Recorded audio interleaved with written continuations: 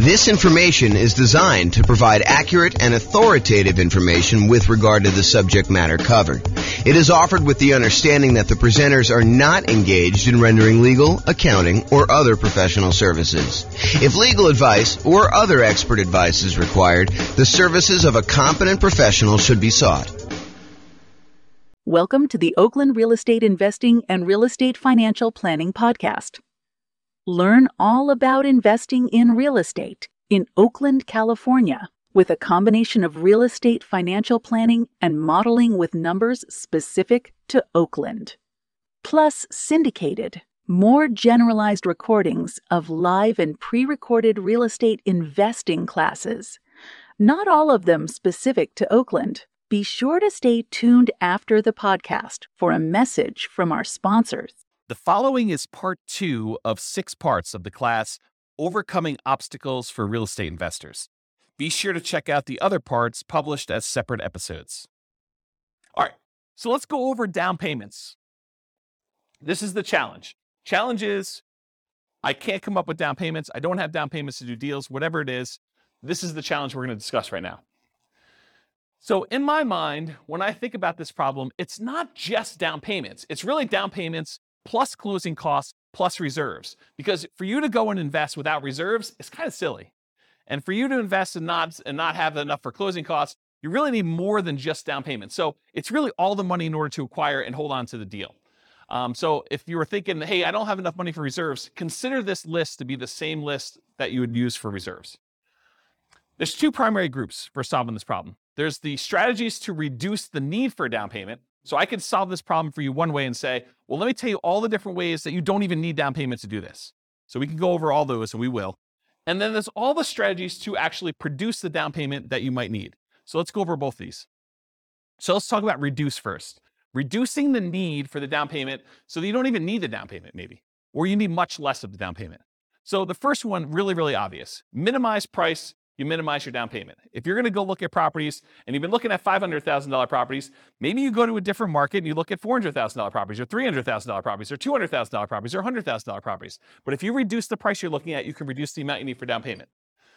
Next one is bring in a partner who has down payments. So if you don't have enough for down payments, you can reduce your need for down payments by finding someone who does have down payments, and you can reduce that need for yourself, okay? There are lots of people out there that they don't have the time or the knowledge or the expertise or the desire to go out there and find deals, but they have the down payment and they're willing to partner with somebody who has that time. You just got to go find them. And we'll talk about finding them in the other section where we talk about finding. Plus, all of these nothing down financing options. So here are all the different strategies where you can acquire properties with nothing down. You can use hard money loans. Usually, not always, it's 70% of the after repaired value. It's usually not owner-occupant. Most hard money lenders, because they want to remain commercial lenders, will not loan to you as an owner-occupant in the property. They tend to be shorter term. You're not usually getting hard money loans, or you're not usually wanting to have hard money loans for more than 6 months at a time, something like that. They can be a little bit longer. They can be a little bit shorter, depending on who you get it from.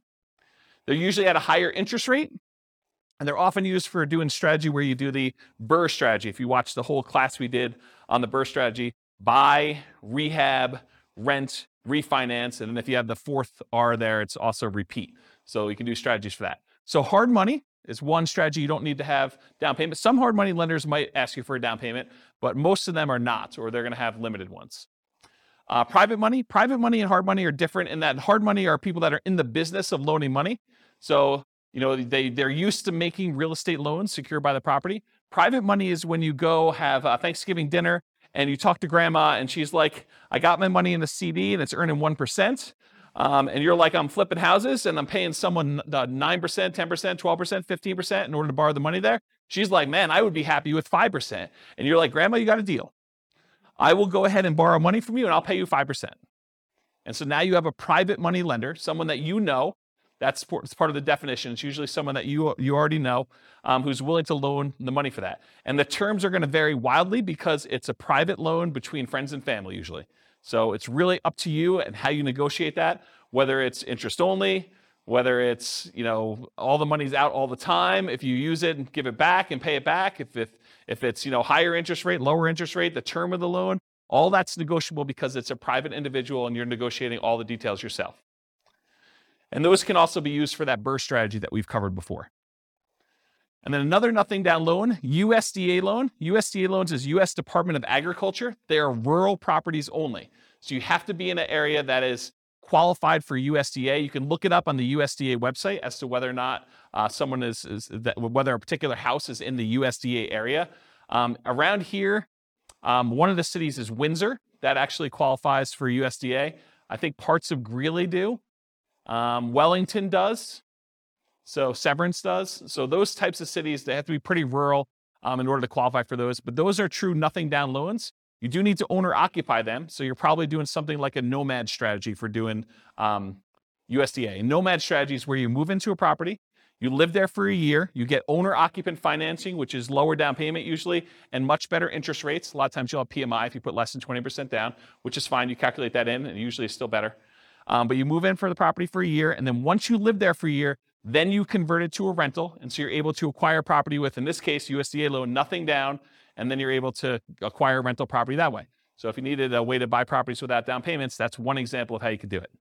And so all USDA loans, as far as I know, are owner-occupant only, cannot do them with investments. VA loans, so you must have VA benefits. You must have served in the military or had some very close family member. I think spouses can get VA benefits, especially if their spouse passed. I don't know the exact criteria, but I think it's stuff like that. But you have to have VA benefits to do it. That is also a nothing down loan program. It's probably one of the best loan programs out there, honestly.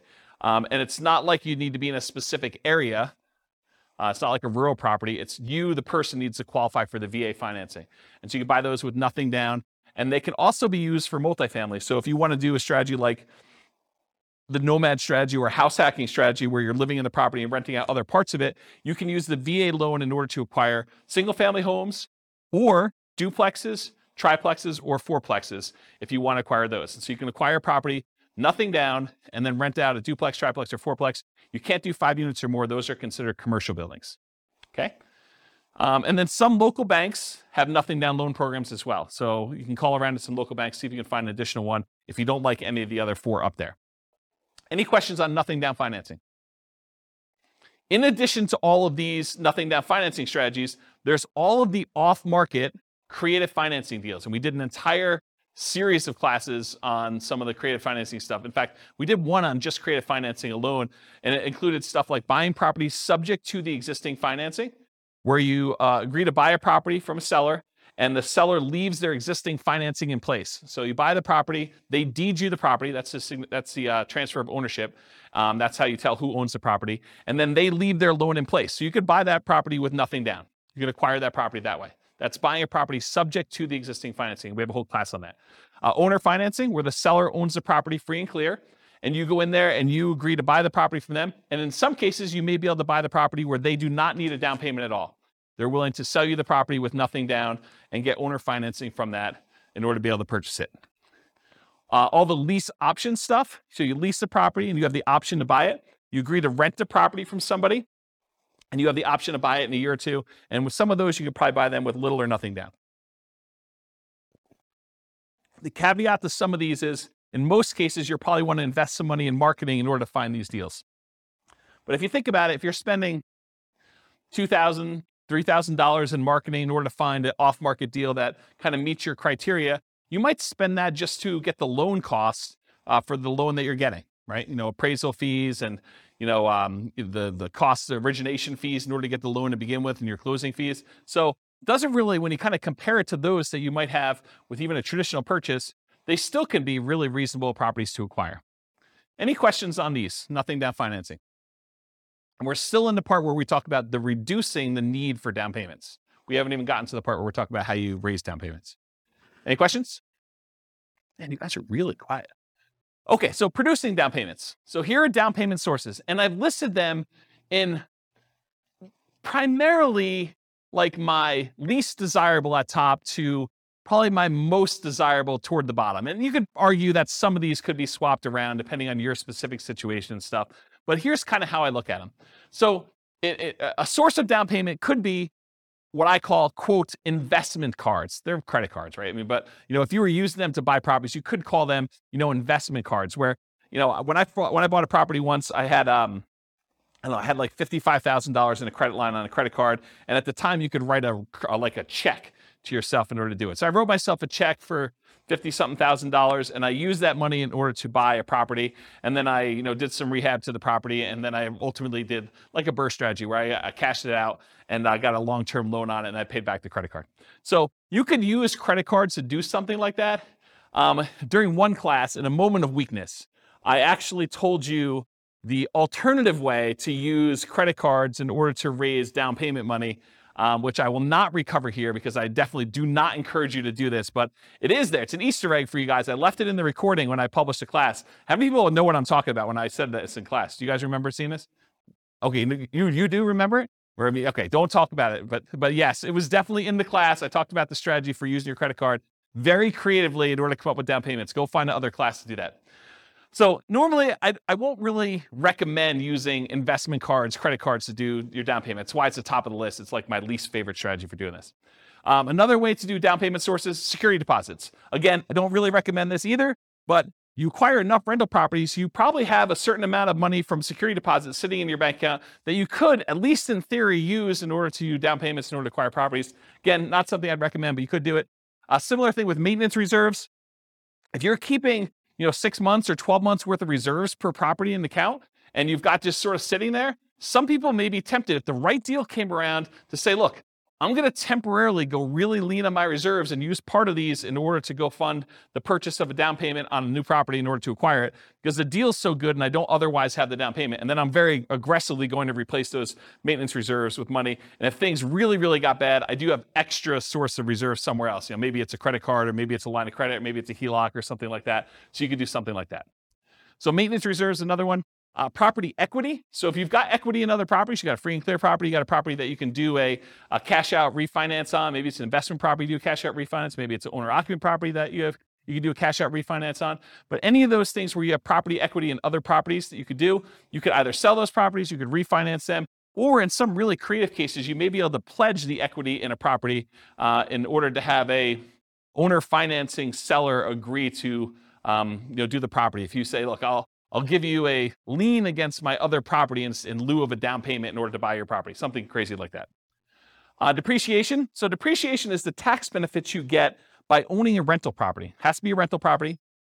And usually it comes in the form of reduced taxes that you need to pay in at the end of the year. Although you could actually go and adjust the, whatever they call that. I actually probably know the name of this by now. But when you have a job and you figure out how many exemptions you have, you fill out that form and you hand it to your employer, and that determines how much they take out in taxes so that you don't get hit with a big tax bill at the end of the year.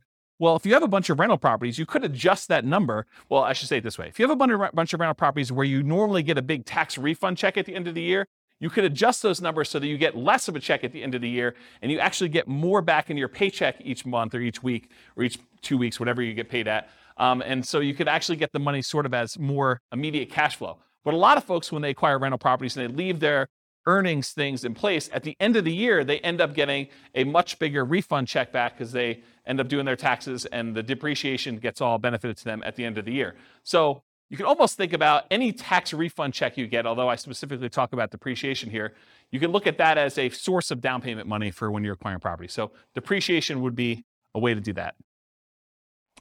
Retirement accounts. So if you have a retirement account, maybe you switch that over to be a self-directed retirement account, or maybe you take some type of loan against the retirement account and you do that.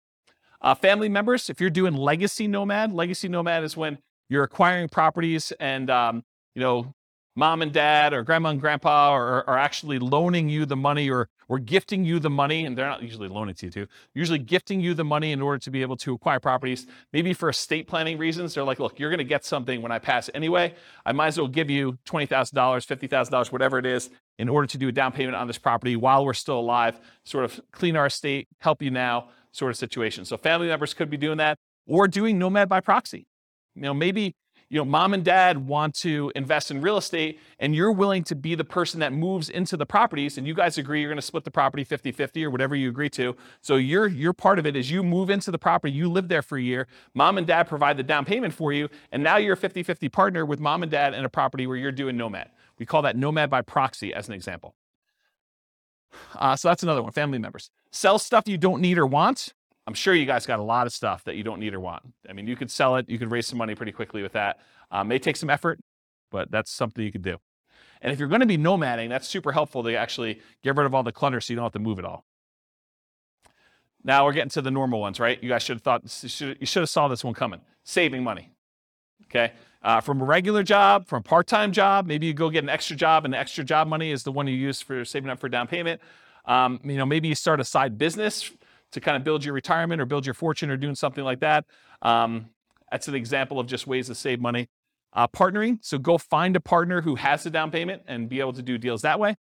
And then rents on properties, including house hacking.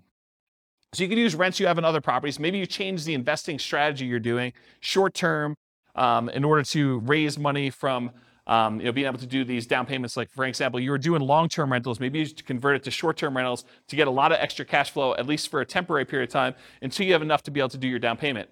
Or let's say you don't own any property right now, but you really want to raise down payment. Well, one of the things you could do, as long as it allows it in your particular lease, is you could sublease a part of your house that you're living in. It's called house hacking. Basically, you buy a property, or in this case, you're renting a property, and you lease out your bedroom to somebody else who wants to pay you $500 or $600 a month, $800 a month, whatever it is in your marketplace, and then you actually collect that money.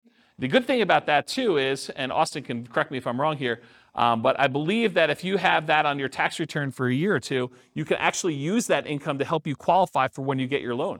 So that could be a way for you to not only get extra income for down payments, but it could also help you qualify with your debt to income when you go to qualify to buy the property, and you bring your roommate with you if you want to when you buy the new property, you move out of the rental to do things like that. And then finally, lease option fees.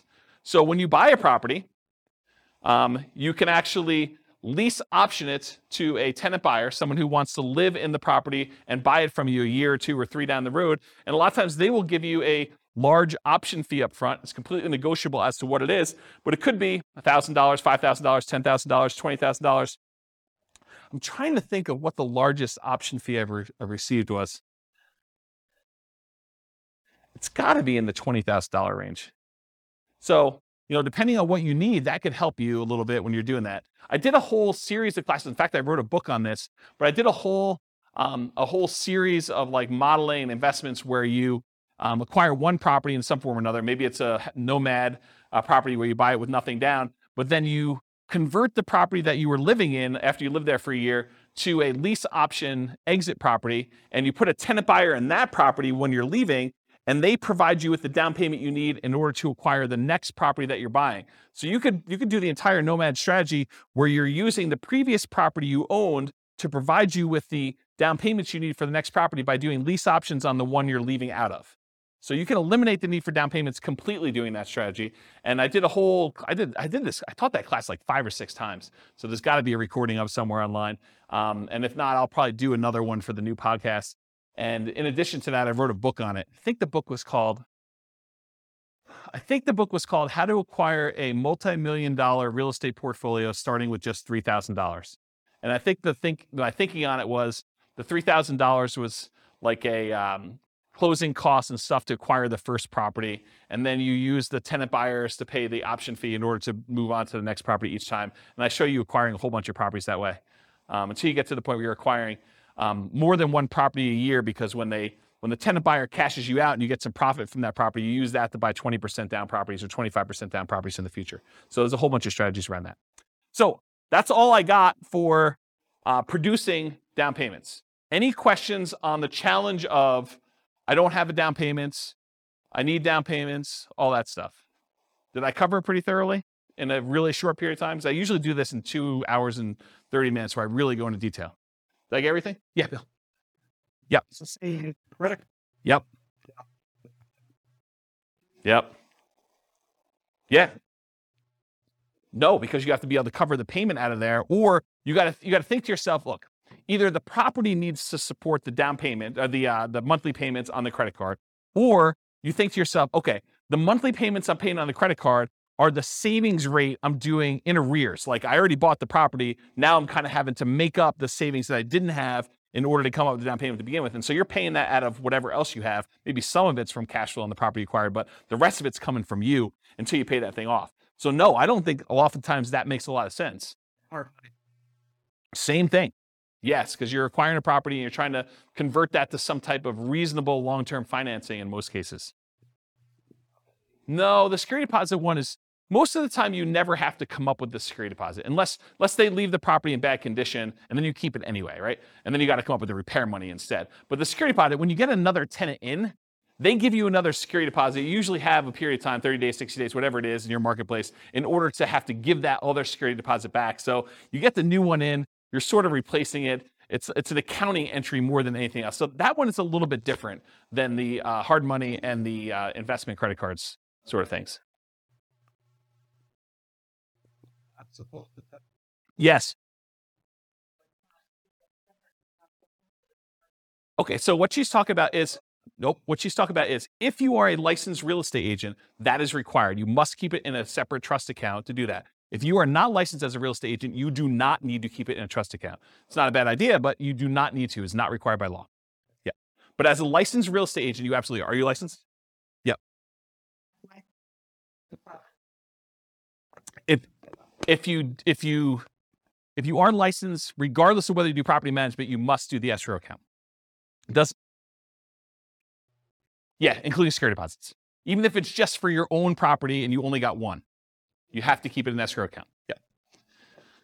Any questions? All right, cool.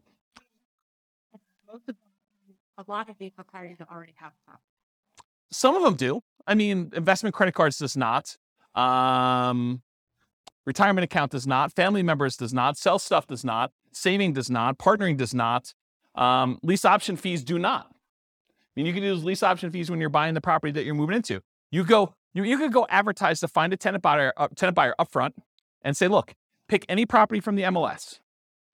You're going to need to come up with the down payment, but I'll sign for the loan and we will apply that towards your purchase. Right? You could do that. It's a much more unusual person to find, but we're not looking for trying to do this a million times, right? This is like jumpstart it, and I don't have the down payment to get started. I could do that type of marketing until I find that one person, and in the meantime, I'll look at all these other strategies at the same time. Remember the wall example? This is like, let's solve it, okay? So yeah, I'd say half of them do, right? About that. I mean, maybe I'm off by one or two, but it's not that many. You can count them up and tell me if I'm off, but right? It's sort of like thing. Yeah. All right, cool. Any other questions on this? Is that helpful? That's solving problem. No? No? Yeah. Oh. Yeah. You could borrow against your own life insurance policy.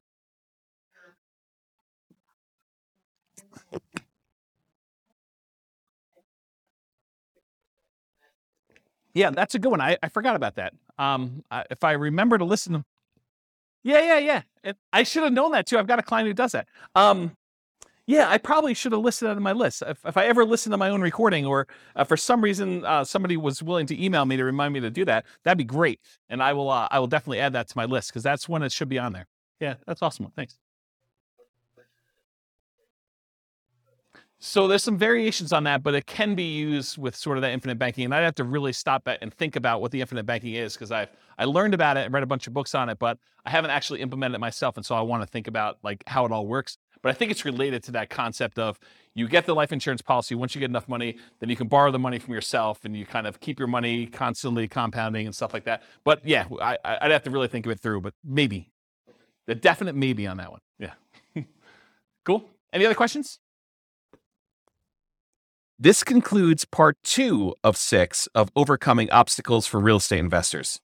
Listen to the next episode, part 3 of 6, on overcoming negative cash flow.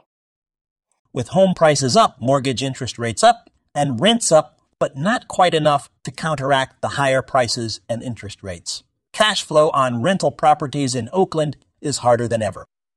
Book a call with the Real Estate Financial Planner to apply our proprietary 88 strategies to improve cash flow on your rentals. See the show notes for a link to schedule your call and improve your cash flow today. If you're a real estate agent, lender, or professional in Oakland that wants to help our real estate investor listeners, consider reaching out to learn about collaboration opportunities with this podcast.